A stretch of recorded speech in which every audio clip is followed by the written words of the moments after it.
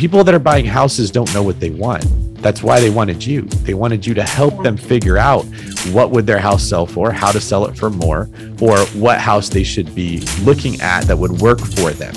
And when we're in reactionary mode, it gives them a sense of fear. They're thinking like, I don't know if I want to move forward with this because I don't know how it's going to end up.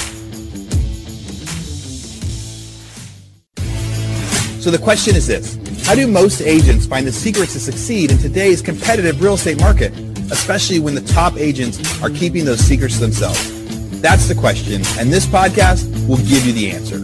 Hi, I'm Aaron Amuchastegui, and welcome to Real Estate Rockstars.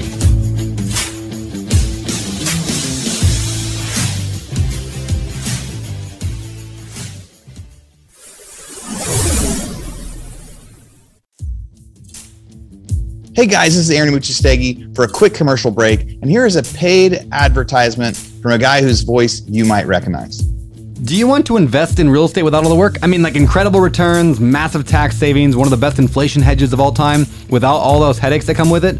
My name is Brandon Turner, a best-selling real estate author with over 1 million copies of my book sold, and this here is an ad. That's right, a crummy commercial, but I'm actually not selling anything.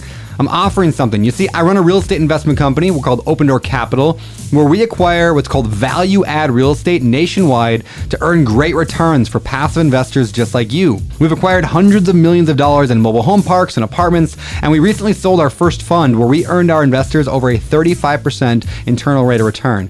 And while our past performance is obviously no guarantee of future results, we do believe our track record speaks for itself. And best of all, we have an amazing deal right around the corner right now. So be sure to sign up for our email list at investwithodc.com to be notified when it's open for investment. That's investwithodc.com. Hey, Real Estate Rockstars. This is Kelly Skevel, guest hosting for Aaron today. And I have the absolute privilege of interviewing Mr. David Greene. Hey, David. Hello, Kelly. Good morning. How are you? I'm good. I got a little too much sun yesterday. I've learned I have to break up my day in certain times. Like when you're working mentally, it's a lot like physically working. Like you can't work out one muscle at the gym for the whole day. But if you switched from muscle group to muscle group, you could extend how long you can work out.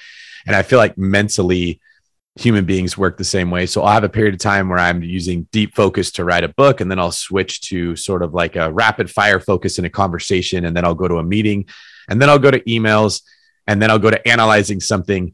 And I've noticed if I break up my day with the way that I'm using mental muscles, I can go longer. So one of the things I've started doing is when I have to have conversations, I'll go outside and I'll walk around and get some sun while I'm talking on the phone to sort of like break up the monotony of just staring at a computer screen the whole time. And then when I'm like a little tired or hot or sweaty or like done talking, now I come into a cool office and I can focus on one thing. It's kind of refreshing, right? It's like I got off the tired muscle group and I got to the next one. Yeah. And you get steps in too, right? Like, you know, I'm big into exercise and I'm always trying to find ways to get my steps in. And I can't remember, I follow RP Strength a lot. And Dr. Mike, who's like the head guy of it, he's like, anytime he has a phone conversation or a meeting on the phone, he's always goes outside, or he'll even pace back and forth in his house.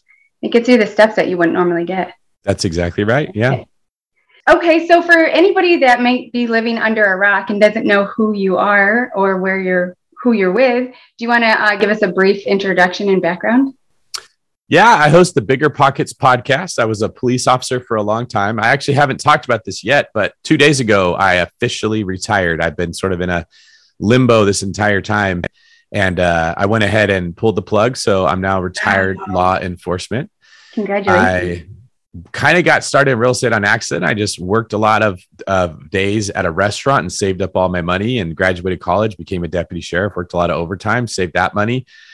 The market crashed in 2009 or so, and I had no idea how real estate worked. I just know houses are cheaper than they used to be. So I started buying them and learned how to buy real estate. I probably got like 4 properties in California, about 7 units. And then California got too expensive. So I started buying in Arizona, and I didn't know that was risky or unwise to buy out of state because no one told me that. And I wasn't listening to podcasts or reading articles. I really had no mentorship. And after Arizona, I went to Florida and I started doing the same thing. And I got into the BRRRR method, and I bought a lot of properties in Florida with the BRRRR method. And then I moved to Arkansas and Hawaii and a couple different markets. And I ended up writing the book, Long Distance Real Estate Investing, to document my systems for buying out of state, and the BRRRR book for how to execute a BRRRR, and got involved with BiggerPockets, got interviewed on their show, eventually became friends with Brandon Turner and became the co-host of that show. And then Brandon sort of rode off to greener pastures, and I took over as the host. And now I started a real estate sales team, the David Green team with Keller Williams, and we're on pace to sell about $250 million in real estate this year. And I started a loan company called the One Brokerage, where we finance people's real estate all across the country. And that is probably the fastest growing loan company in the country right now. I think. Wow. I talked to my partner yesterday. We have 150 loans in submission over probably 7 or 8 loan officers. We have a pretty tight ship. And I built that model after what I learned from the David Green team, where my philosophy is very similar to investing in business. I believe you should have a central focal point that's very knowledgeable, that's very wise, smart, does the big stuff in a transaction. Like your agent should be negotiating your deal, finding the right house, taking care of problems that pop up. And then the stuff that typically wears agents out and burns them out should be handled by a showing assistant, somebody who goes to the properties, who looks up information, who would the things that a real estate agent gets burned out trying to do, a lot of that can be handled by a junior agent. And the senior agents really focus on the big picture, important stuff for the client. So I took that same philosophy, applied it to the One Brokerage, and now I'm slowly like adding on ancillary businesses that will make the experience better for the client. I don't think I've ever had to run my whole background like that in a 5-minute period. How did that was super fast and super detailed. I don't think you missed anything, right?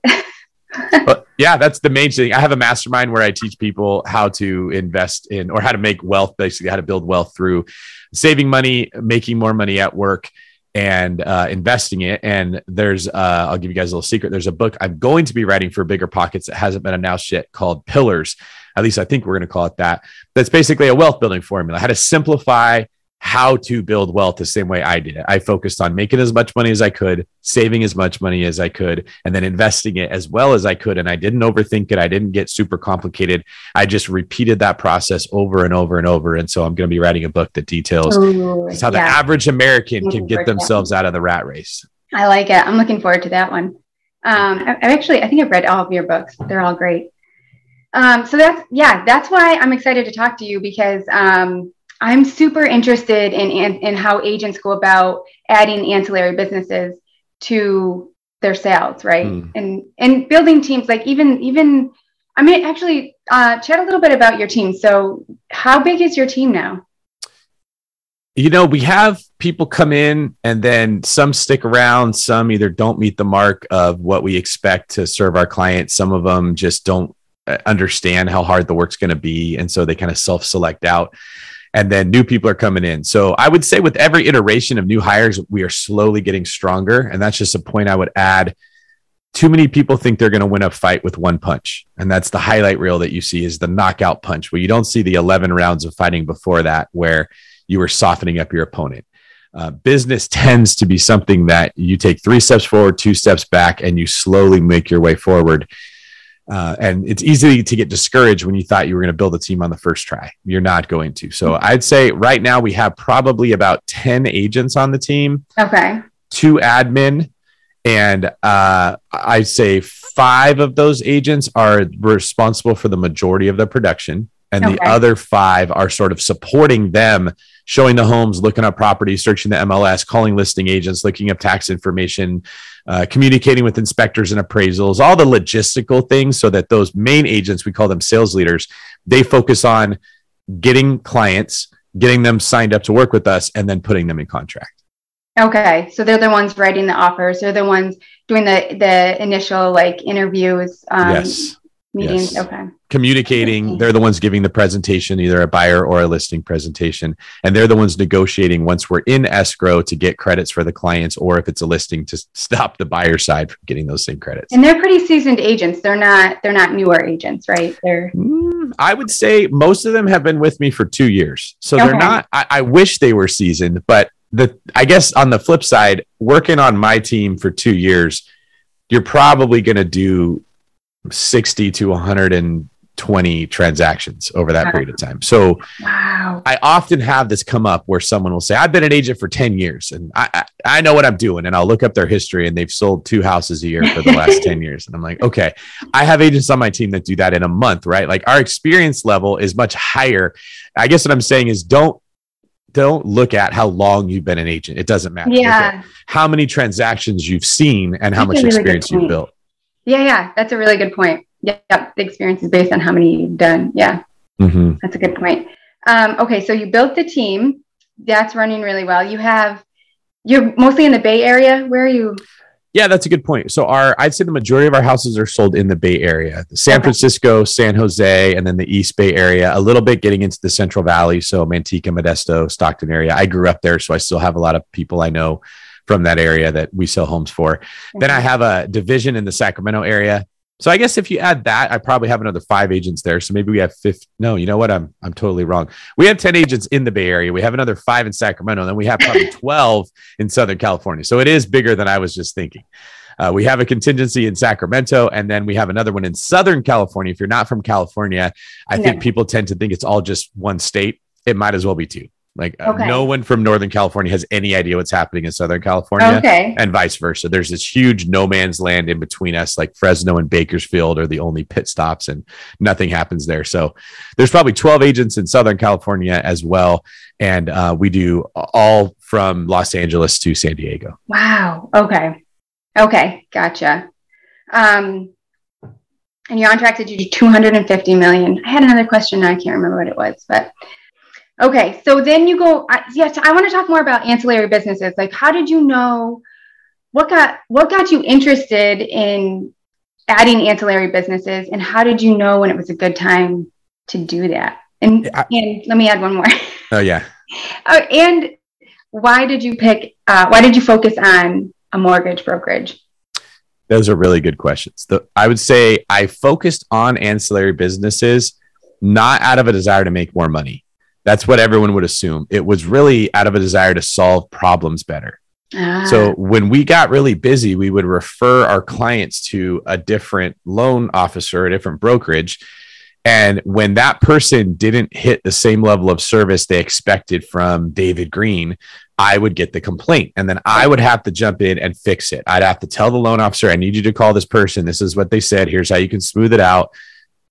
They would do it. Then the person would complain and I'd have to get back in again. And as an agent, we're sort of held responsible for everything. If we make a handyman referral, if we refer someone to a CPA and that person's bad, it inevitably will come back to us, and you can lose clients by them having a bad experience with someone that wasn't you if you referred.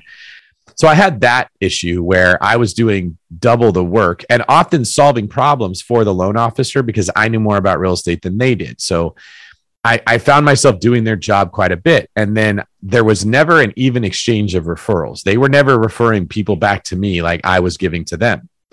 And I had this sort of epiphany where I saw the way that the funnel of real estate works is the agent is sort of the baseline. We have to go to the public and lead generate to non-real estate professionals, just regular human beings, and find someone to buy or sell a house, which is very difficult. And then you get one and they're working with you. And then the loan officer leads generates to the agent. The appraiser lead generates to the agent. The title company, they're coming to us to get deals we've already found, and they're just grabbing it right off the bat. It was like, man, I'm working way harder, and then I feed you and I get nothing out of it because there's all these RESPA guidelines that say agents can't be compensated.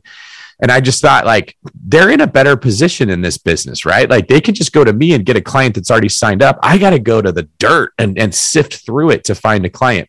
Right. And on top of that, they're not giving me referrals back. And on top of that, they're not doing a good job. I'm explaining everything that happens. This would be better for my client if when I found the client, I also connected them to the loan officer. I also owned the company the loan officer worked for so that I was in charge of the standard of service.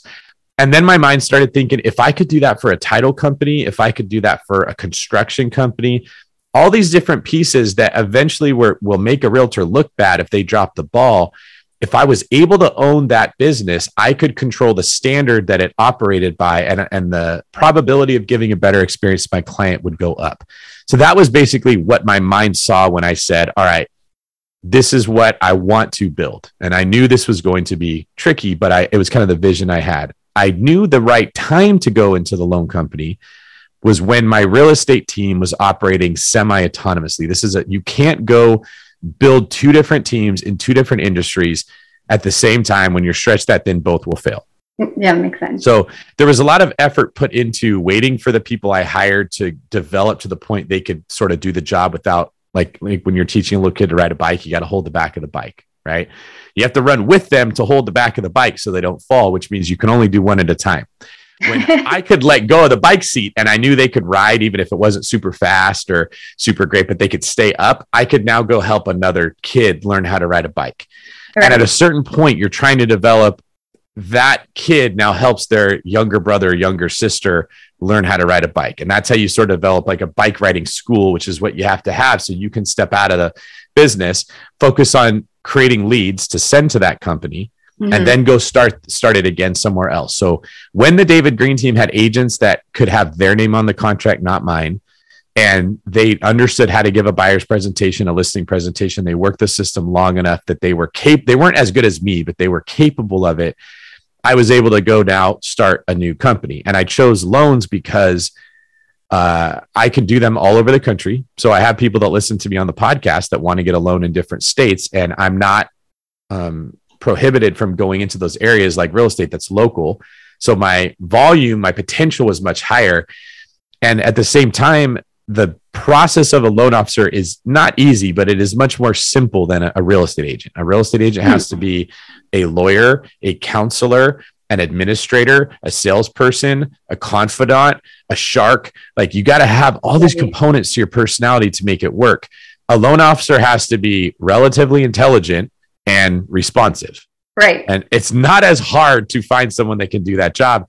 The problem is the loan officers are dependent on the real estate agents. Most of them will never go get their own business. Whereas the agents, we learn how to lead generate. Yeah. So because I had taken care of the lead generation on my end, I only had to have someone that was good at 2 things, not at 6 things to be a good loan officer. So I was able to scale that business easier and at a higher volume because we can do loans everywhere. So for someone like me that has reached throughout the country, people are buying my long distance investing book. They want to know, how can I go invest in Texas? Well, yes, you can. And we can get you pre-approved before you go. And then we'll connect you with an agent over there. So that's why I chose that business. And then the last piece I'll wrap up is the vision is to eventually have a David Green team in every major metro city that I think we can service people well and take care of the details. We handle the loan. We'll have a title company that we own. We'll have a list of handymen that you can use. We'll have a construction company that can give you a bid on the rehab work. And I'll have an appraisal company that can, when you're looking to buy this house, can give you an ARV.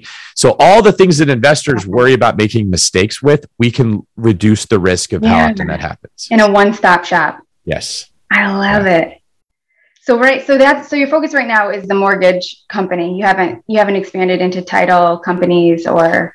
We almost bought a title company, and I kind of like play with it. The reason it would have made money, the reason I didn't do it was I didn't think that my partner in the mortgage company and I could handle all the problems that were being thrown at us with the mortgage company and keep track of the title company. So we were going to buy an existing company. And when you do that, it's like when a new head coach takes over a team. There's often a lot of pushback from the players that were used to things being done a certain way. And now you have like stepdad moves in and you get the whole, you're not my dad syndrome, right? Like I knew that was going to be an issue. And I realized in order to make this happen, I would have to move there. He and I would have to move there. We'd have to be very slow winning people over. We've never been in the title business before. So I don't have the skill set of recognizing what a good title officer would look like or even how to hire them.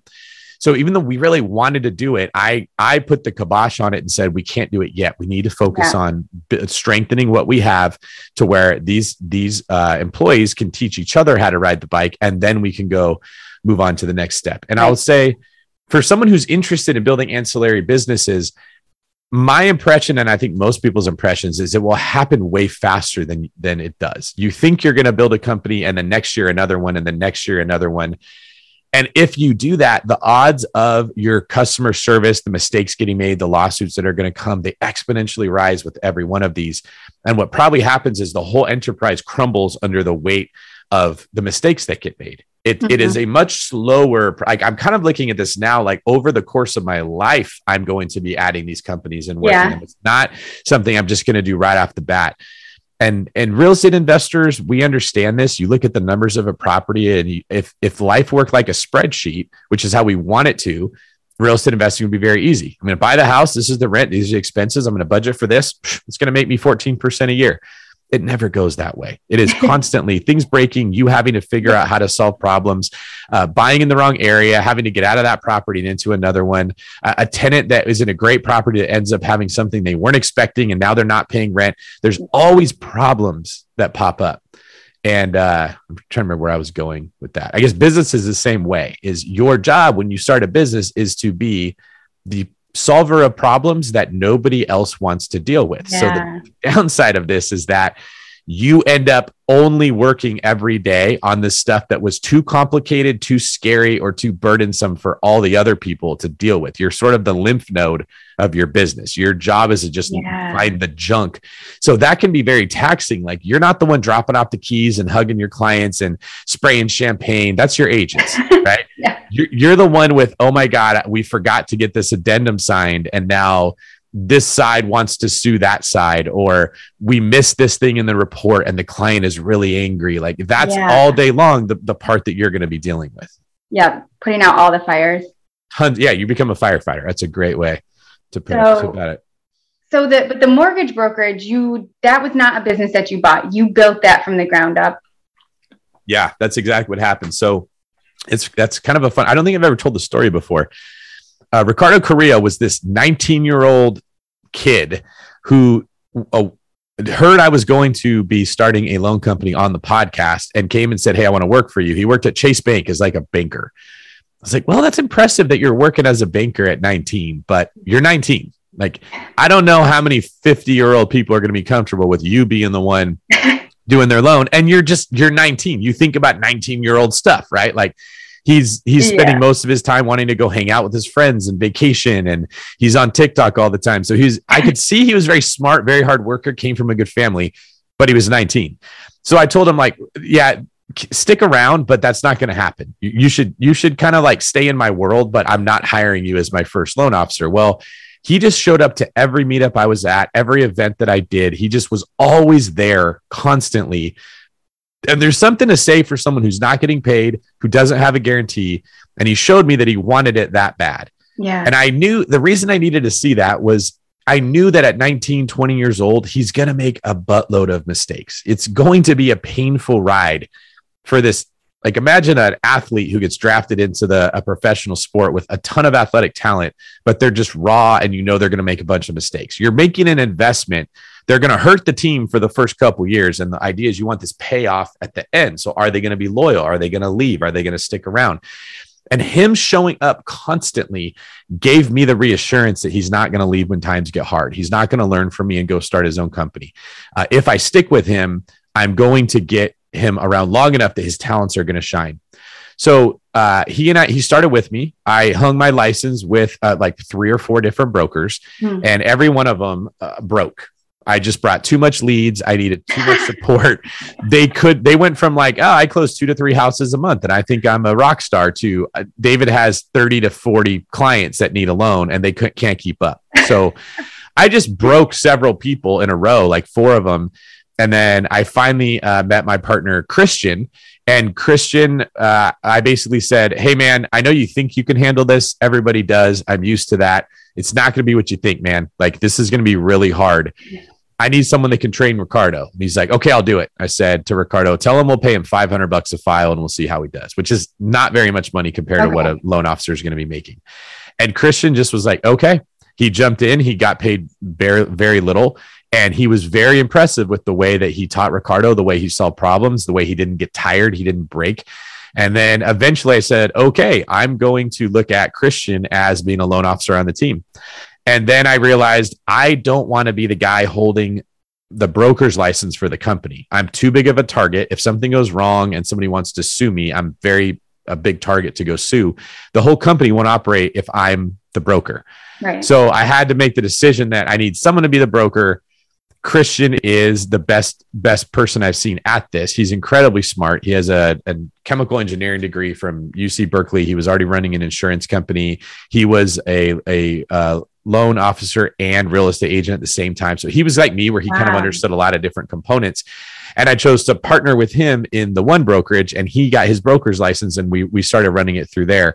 And then it just became slowly adding people in. Some of them worked out, some of them didn't, getting them some experience, feeding them leads, Christian training them. And I'd say we're just now hitting this, like, okay, stage one is over. We have competent people. They can close loans. They don't need to be overseen. They're doing a high production of stuff. So some of these guys that I've hired have only been in the business for 18 months, and they're doing 30 loans a month. 40 loans a month. Ricardo's at about 65 loans right now. Wow. And he's like maybe 22 or so. So, we've had to run in and teach them, this is how you hire processors, administrators, support pieces. So they're not just learning how to be loan officers. Now they're learning how to be business people, the same as the real estate agents do. And I think that business grew faster than the real estate agent business did, because I had already done it with the David Green team. I'm now taking that information into the one brokerage. And the next step we'll have an insurance company at some point, or we'll have a title company. And my assumption will be, with every one of these new sort of add-ons, the process will go smoother. We will find success faster. But when you're doing it, it's the same thing you're doing over and over and over. These patterns just continue to emerge. Hey, real estate rock stars. This is Aaron Amuchastegui, and I'm interrupting myself to bring you this commercial break from one of our sponsors. And I know you guys would much rather listen to the content and not the ads and not the sponsors, but this is one that I'm actually super, super excited with. So many of the realtors that we interview on the show, they talk about how much systems are important and how much follow-up is important. And I'm really, really excited about our new sponsor. There's somebody I've been looking at for a long time, and when they reached out to me, I said, yes, we have to be able to do this deal. So that sponsor is Follow Up Boss. On an interview last week with agent Mark McGuire, I asked him what his favorite software and what his favorite system was, and he said it was Follow Up Boss. And then he went on for another 3 or 4 minutes to talk about why Follow Up Boss was the best CRM he uses. So there's a lot of superstars out there that use Follow Up Boss. Some of the stats they gave me: Robert Slack, 1.5 billion team in Florida, #1 in the US. He uses Follow Up Boss to get a 400% ROI on its massive paid lead spend. Deborah Beagle, co-owner of the Ashton Group in Nashville, uses Follow Up Boss to guarantee that agents who join her team get 2 homes under contract in the first 90 days. That's a big guarantee for new agents. Barry Jenkins of Your Friends in Real Estate uses Follow Up Boss to automate everything so his team can produce $200 million on 25-hour work weeks. All right, so here's an offer. You guys are going to get this special for being Real Estate Rockstars listeners. Now, I've used Follow Up Boss. We've actually used it in our non-real estate businesses as well, because it's so good at being able to set timers, set automatic texting and emailing, and what do you know? Best name ever, Follow Up. So here's what we got. For Real Estate Rockstars listeners, you get a 30-day free trial. That's normally 14 days. So in order to get this, you go followupboss.com/rockstars. So again, followupboss.com, just like it sounds, /rockstars. Go there, get your 30-day free trial, and check it out. Especially if you aren't using any systems or any CRMs yet, this will be a great one for you to start with. All right, everybody, thanks again. Now back to our show. Yeah, that's super interesting. And I also like that how you were saying, so the systems that you learn or put in place from things that you learned from your team, you were able to take all of that and you just replicated it into the one brokerage. Yeah, that's exactly right. Again with the insurance company. So after doing this a few times, I realized there's a pattern to what's happening. And I talk about this in the book that just came out yesterday through Bigger Pockets. It's called Skill. It's the sequel to my first book, Sold, that is for real estate agents, particularly because I thought, man, when I became an agent, there was no good books to read. There was hardly anything out there other than the Millionaire Real Estate Agent that would give you. Millionaire Real Estate Agent. That's the only good one, and it's so high level. It's like a map of how real estate works. It doesn't give you the nitty gritty details. What do you say when a client says this, or what should I do in a listing presentation? How do I present a CMA so I get the listing? None of that's going to be in the Millionaire Real Estate Agent. And so I'm now writing this series for Bigger Pockets, and I talk about this concept of learn, leverage, lead.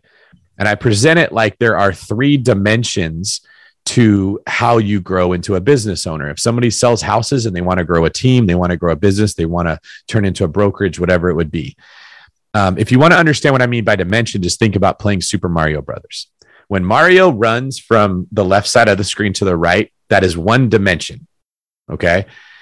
I call that first dimension is learn. When you become an agent, you're trying to learn as much as you can and be as good as you can at your job.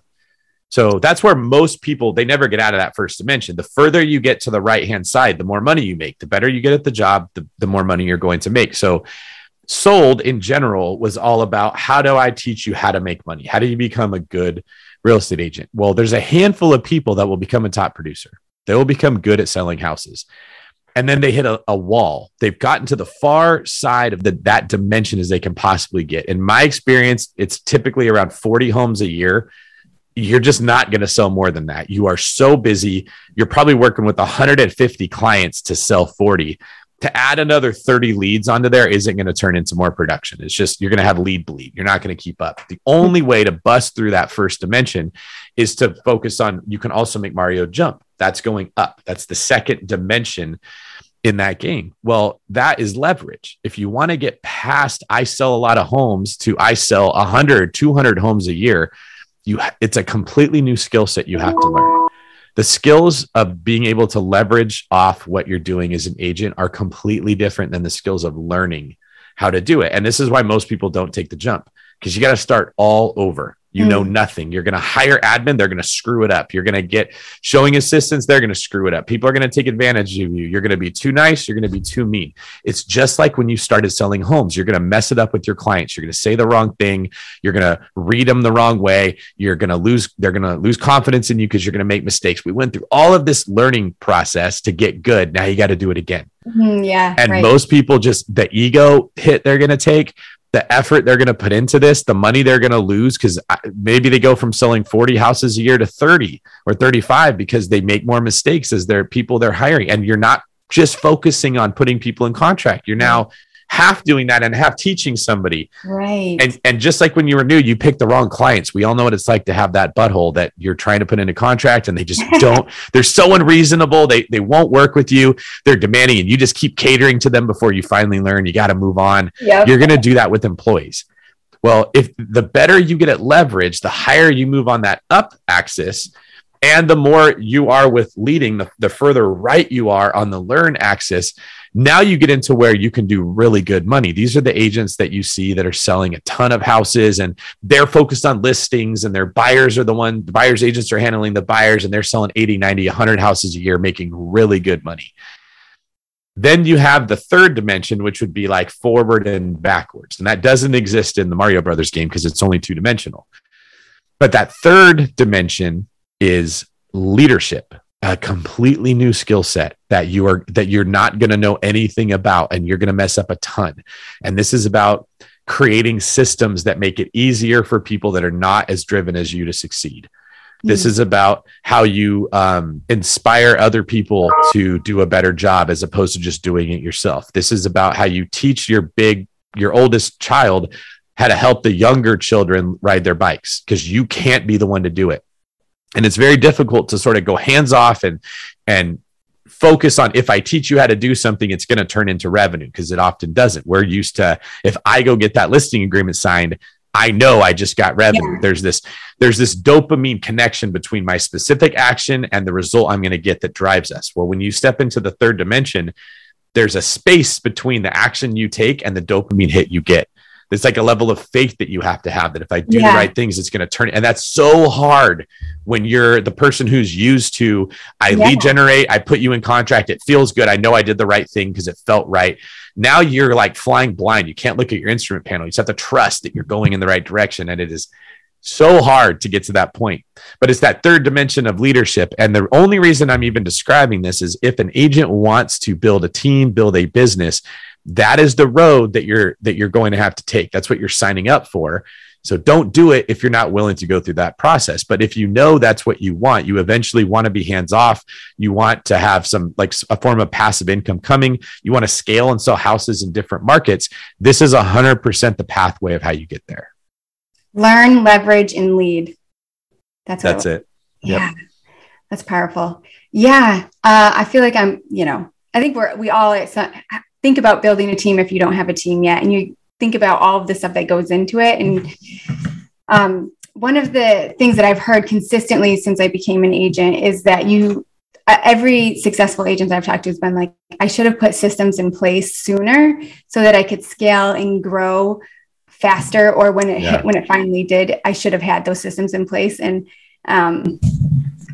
I didn't understand that totally, but now I get it. Do you feel like you experienced that too? Like, did you have to go back and put systems in place after you grew really fast, or did you have the foresight to be like, no, I'm going to put the systems in place and then grow? No, I didn't. I heard people saying I should do it. To be honest, I didn't understand what that meant. And I don't want to make myself sound stupid by saying I don't understand what a system is. I didn't have a vision in my head of what it looked like to have a system. So I didn't take action on it. I just didn't have clarity. So you're making me go back to the old days, man. I still remember driving to work as a cop and I've got like 2 upcoming listings and I've got 3 buyers I'm working with and maybe 2 people in contract. So decent amount of production happening, and thinking like, oh, like for 123 Main Street, I don't think I ordered the sign in the yard. When is the photographer coming? And I'd be in the car trying to coordinate stuff. It was horribly unorganized. And I remember thinking, this just doesn't feel right. Like I shouldn't have to be trying to rely on my memory to kick in and tell me you need to order a sign. Yeah. But I just kept doing that because that's what people do. It is easier to live your life reacting. This is how the majority of agents are. Yes, they wait for their client. Everyone is, right? You wait for the person to text you. Hey, what about this house? And like, boom, now I have something to do. They get on the keyboard, they type it up, they get all the information, they feel productive, they send it off the bat, and then they wait. Well, let's see what the client says. And if the client doesn't say anything, they get discouraged. Oh, they never do what I need them to do. They don't know what they want. And if the client does say something, the client has to tell the agent, I want you to go blah, blah, blah. And if the client's direct, the agent knows what to do. But most clients are waiting for the agent to be the one. This is like the catch-22 of being an agent. When I made my first hire, they started asking me questions like, what do I do? And that was when it became very clear I don't have a system. So what I did was I just made a Google Doc and I wrote, here's all the things that we have to do when we have a listing coming. And then I noticed, all right, well, some of these things happen when I'm getting ready for my listing presentation. Run comps, put a CMA together, put them in some kind of a folder that looks professional. I'm going to need a presentation. So I had to go make a listing presentation, right? Make sure that the iPad I'm going to give the listing presentation on is charged. That all became something that I was like, okay, this is the first stage to get the listing. Yeah. Once I've got the thing signed, now all this other stuff sort of fills in, like put it in the MLS, schedule the pictures, ask the client all the questions about the property. This is all like before going live. Then once it's in the MLS, there's a point where it goes live and I'm like, now that all the stuff in my list here fits in there. So I sort of created categories, like before I get the listing agreement, after it's signed, once we go live, and then once it goes in contract, here's all the stuff we do then. And most of that was checking in on the buyer's agent. So I ended up with this pretty significant document that spelled out all the stuff that does to make a listing. And then we ended up using a CRM called Brivity. And Brivity has what we call auto plans, where you can program it to remind you, hey, this is all the stuff that needs to be done. And when you click a box that says I did it, it triggers Brivity to now say, here's what's next, right? Yeah. So I took my list and I turned it into an auto plan. So now my assistant would come in and Brivity would say, here's what you're doing today for each house. Yes. That was a system. That was what I couldn't understand that I was trying to build, right? And so once I had that, I then said, I got it. Now I can make one of these for buyers. And it was like 17 times as long than a listing. Buyers take so much more work. But we created that same, here's all the stuff we do, and here's the order we do it. And then I started to recognize, all right, there's patterns in working with the client. I created what's called the sales funnel, and that's in sold, but I dig into it more in skill. The sales funnel is this understanding of classifying the people you're working with. So the first category is people, everybody that exists. The next category is a lead. That's a people who wants to buy or sell a house and knows who I am. Then I had a client. That's a lead that signed a buyer representation agreement or a listing agreement. And then I had an escrow. That's a client who has a signed residential purchase agreement from both parties. And then I had a closing. That's when title would transfer from the seller to the buyer and the funds would transfer from the buyer to the seller. And I looked at that and said, all right, I have to teach my agents how to move you from a people into an escrow or to a closing. And so I came up with tools. Here's the tool that you use to turn peoples into leads. And here's the tool you use to turn leads into clients. Mm-hmm. That was my system for primarily how we work with buyers. I simplified it. Like, you've got all these people you put in your database. The tool is lead generation. These are the ways we lead generate to turn them into leads. Now you've got a lead. Your tool is the presentation. You have to set an in-person appointment, get them in front of you, and give this presentation I've already developed. And here's how you get good at it. And I would teach the agents to focus on these tools. That became the system. So it didn't start off with me saying, I need to systemize this. What it started off with was hiring someone and then them saying to me, I don't know what I'm supposed to do.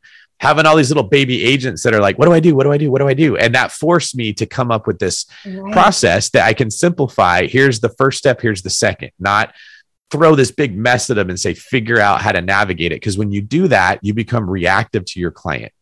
And the goal is to become proactive. We want to be telling the client, here's what comes next. Here's what we're going to do. Here's what the plan is. And so that information ultimately got compiled and put into these books that I've written for Bigger Pockets. That's so interesting. And yeah, I like that. And that's what it is. So I often hear like busy in our market, the busier agents will be like, yeah, like I'm so busy. I want to build a team, or I need to put a better infrastructure in place. I need to have more admin. I need the structure, to even manage what I'm doing, but I don't even have the time to put into building that. They don't have the time to put the systems together or train the people. So where did you find, because you must have been the same way, like where did you find you just were doing, like, because we are so reactive, like so many agents, when you grow fast and you're busy. So how did you find that time? The key was I only got the time when I moved out of being reactive into proactive. So one of the things that agents suffer from is really bad anxiety. And if you dive into where that anxiety comes from, it's the lack of control you have over your own future. You don't know where your next lead's going to come from. You don't know if that lead is even working with you or if they're cheating on you with another agent. You don't know if they're actually going to write an offer that's going to be competitive enough. And then when you're in contract, you don't know what's going to go wrong. There's all this I don't knows that create fear, and anxiety is just the emotion that you experience when you are uncertain of what's going to get thrown at you. And the reactionary approach is like throwing gasoline on the fire of that anxiety. If you let your client say, what about this? What about that? What are we doing here? It's comforting that you don't have to take leadership, but it's horrible in the sense that you never know the next phone call you're going to have and what it's going to be about. And your phone rings and you get that pit in your stomach, like, oh God, what could this be? Or I don't know what's going on with this file. What if they ask this question? So the first thing I had to do, let me backtrack a second there. You're also afraid that the client isn't going to be a good investment of your time because you don't know. You just keep working with everyone and hoping that it works out. Well, I found that when I stepped into a proactive role, when I created a system of this is stage 1, stage 2, stage 3, stage 4, here's where we're going. And I told them this up front. If they were never that serious in the first place and they saw what was going to happen, it revealed itself right off the bat. So if you ended up working with me, I already had a pretty good feel that you were motivated and you wanted to buy a house. Okay. And you had a good feel that you knew what you were signing up for, because in the buyer's presentation, I told you everything. I went over the contract. I went over a report, an inspection report. I went over an appraisal. I talked about earnest money. I went over the legal requirements. I showed you the portal. We're going to look at houses. I pulled up a list of all the homes that were for sale. And I showed you that the houses you like are going off the market in 6 days. So you're going to have to move this fast. And they felt more comfortable. I felt more comfortable. And then I created that sales funnel where I knew my job was moving from this to this to this to this. And so if you resisted, if you didn't want to move down the funnel, I found that out early. It wasn't like working with you 5 months before it became clear You didn't even know if you wanted to buy a house in this state. You were looking at 4 other states also, or whatever the case was. So getting rid of people that were never going to close and having a higher percentage of people I worked with closing enabled me to make the same money, but with way less time spent. Yeah. And that was the key to getting time back to going and training new people and having them help. And that's why I say it is so tempting to be the reactionary phase. On my team, we call it being the waiter. Waiters love to serve, and they just say, what do you want? You want ketchup? Let me go get it. Oh, you want a soda? Let me go get it. You want some wine? Okay, I'll go bring it to you. They're not really thinking about how to sell somebody on something. But people that are buying houses don't know what they want. That's why they wanted you. They wanted you to help them figure out what would their house sell for, how to sell it for more, or what house they should be looking at that would work for them. And when we're in reactionary mode, it gives them a sense of fear. They're thinking like, I don't know if I want to move forward with this because I don't know how it's going to end up. The more proactive the agent is, less reactionary, the more decisive, the more in control, the more comfortable the client feels moving forward. And the problem is, if you're not intentional about being proactive, you will slip into reacting, especially when you get busy. I think that's true in life too, right? That's with everything. 100%. Relationships, everything. Yes. That's a great example. Like life works this way, right? We want to wait until this is what it comes down to is most of us make decisions to get out of pain. Almost everything we do in a day is just, I'm hungry. I have to get out of hunger. I'm going to go eat. Well, if you haven't planned what you're going to eat, you're going to eat the first thing that you find that's easy, and it's going to be bad. You're reacting, right? Yep. You wait until your spouse or your partner is completely sick of everything and like they're really turned off and shut down. And then you're like, oh, I should pay attention to my relationship. It's very hard to get out of that phase, right? Like this is just like the great deception that comes over people is that you can live life reactionary, but the successful people are disciplined and they're proactive. They put a time in their calendar when they're going to go work out. Like that's one of the hacks that anybody can use is literally putting things in a calendar that says at this time I'm doing this thing. So you're not thinking about it anymore. Yeah. I love it. That's awesome. Lots of great stuff today. So tell us a little bit more about the book that you have. It came out yesterday. Yeah, it just launched. So I think this is it's better than even the first book I wrote, and Sold did really well. It's a bestseller. It's selling quite a bit. They can get it at, thank you. What did you think about it? I loved it. I actually implemented a lot of the funnel stuff that you gave. I actually have a whiteboard right over here that I set up just like how you said to do it. So I really liked the book. I got a lot of value out of it. I'm glad to hear that. Like the idea with that funnel is when somebody pops up in your life and they're like, hey, I have a question for you. You're trying to classify where do they fit on this funnel? Are you just a person who wants to ask me about the market because you're interested, but you're working with another agent? Are you asked this because you have a house you want to sell? Is there an offer that you want to write already? And you're just trying to feel out if I'm the right person to use to write it. Like I want to ask you questions when you call to figure out where I classify you. Yeah. And once you're classified, now I know what's the tool that I need to use. It's very simple. Oh, you actually want to write an offer. I need to get you to sign a buyer representation agreement and I need to get an offer written off. We need to go see the house. Yeah. Or, oh, you don't even have a job. You need to go in my database and I need to lead generate to you over time. I don't need to spend 3 hours with you on the phone right now. Yeah. So this book Skill is all about really mastering how you use those tools. So specifically, you want to get this listing. This is exactly step-by-step what I do to get a listing, right? This is how I prep for it. This is how I run my CMA. I call these agents that have pending escrows or I have active listings that are my competition. And I ask them, how many showings are you getting? What kind of interest are you at? Do you think you listed too high? Where do you think you're going to get? And I take notes that I bring with me to the listing appointment. Wow. Okay. So in addition to this presentation, then I pull up, here's every house we're competing with. Here's all the houses in escrow. And here's where they're at. Like I can tell them the house is in escrow, what price they went in escrow for, if it was more, if it was less. And it's down to the detail of when I walk in your house, when you answer the door, what I'm wearing, and then where I go set my equipment, because I want to control where we have the conversation, right? Wow. A lot of the times I've been in listing presentations where, I've had stories where a guy had 2 like German Shepherd dogs that were completely crazy and they weren't like attacking me, but they were wanting to be played with and were jumping on me the entire time while I'm wearing this like really nice suit. And he did nothing to stop it. So I ended up having both hands on the collars of both dogs, holding their necks on the ground by the collar, and they're like loving it. They think it's a game. And I'm trying to talk to him and I'm trying to swipe on my iPad while both hands are full, right?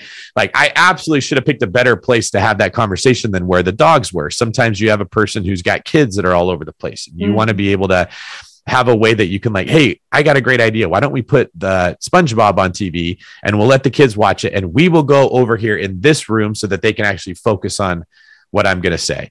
And then this is the order of how I deliver the information. And then this is how I make sure I sign the listing agreement. Like things that you would typically need a mentor to teach you that most of us don't get. I'm spelling out in this book. So this is a lot more about the details of when you give a presentation, here's how you do it. When you post on social media, this is what your post should look like. And this is what you're trying to accomplish. Wow. I love it. I think though, like we're finding out that those are the books that people are looking for and yearning for, right? The ones with a lot of detail, like you said, right down to like what you're wearing, where you're standing.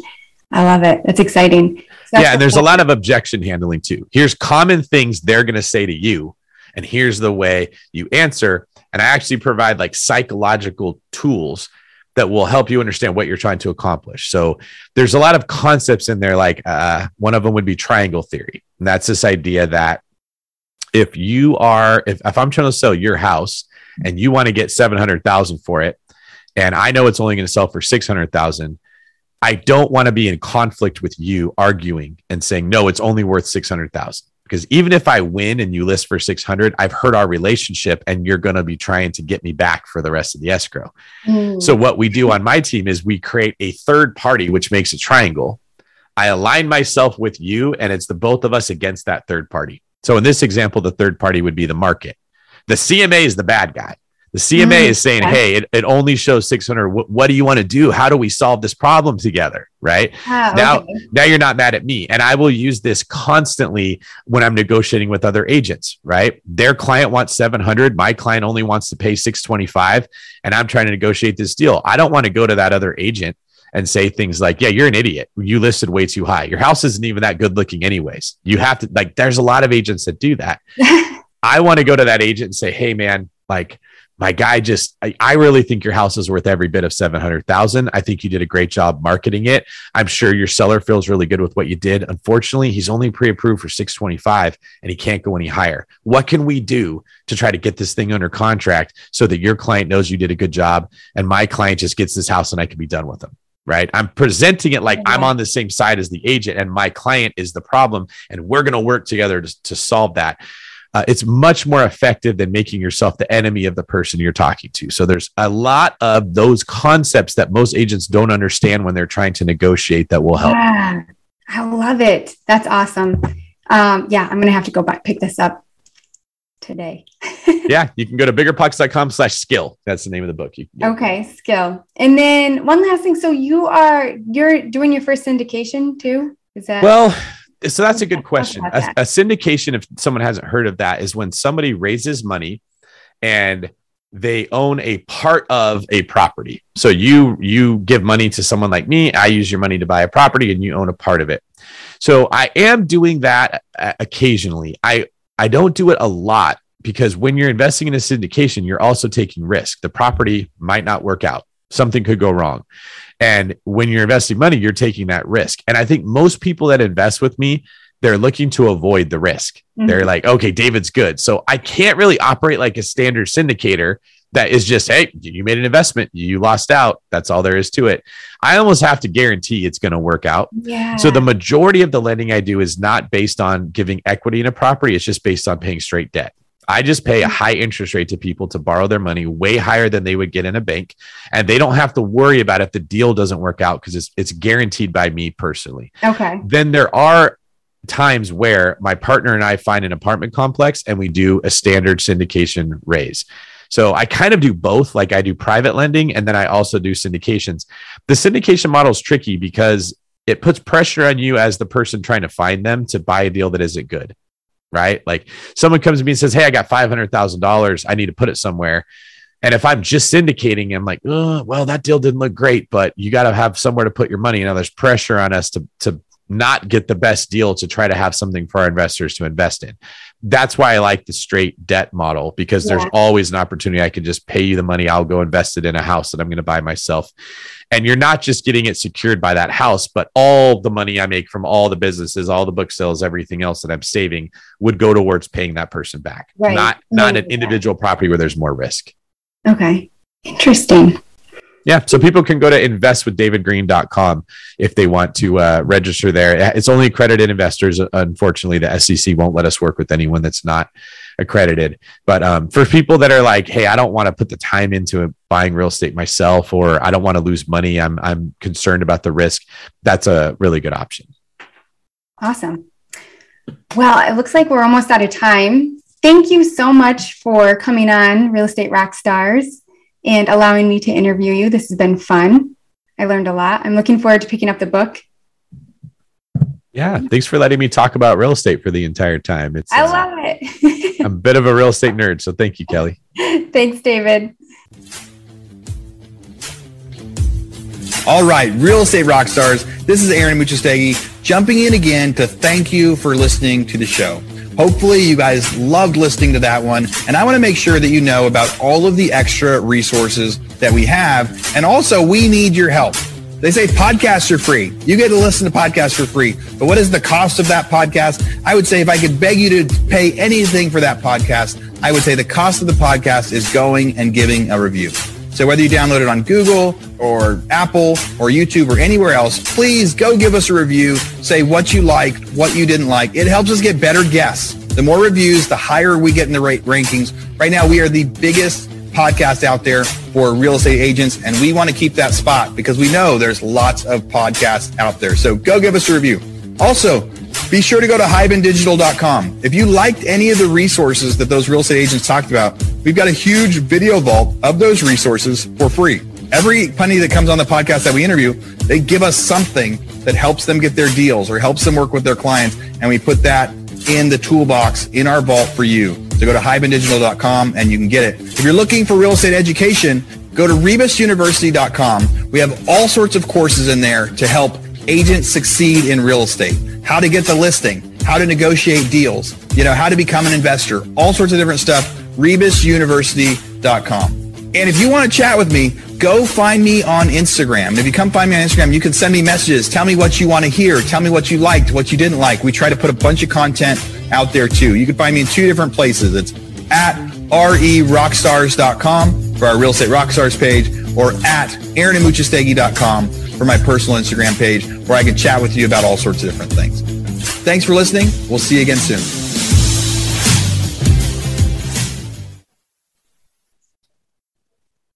This podcast is a part of the C-Suite Radio Network. For more top business podcasts, visit c-suiteradio.com.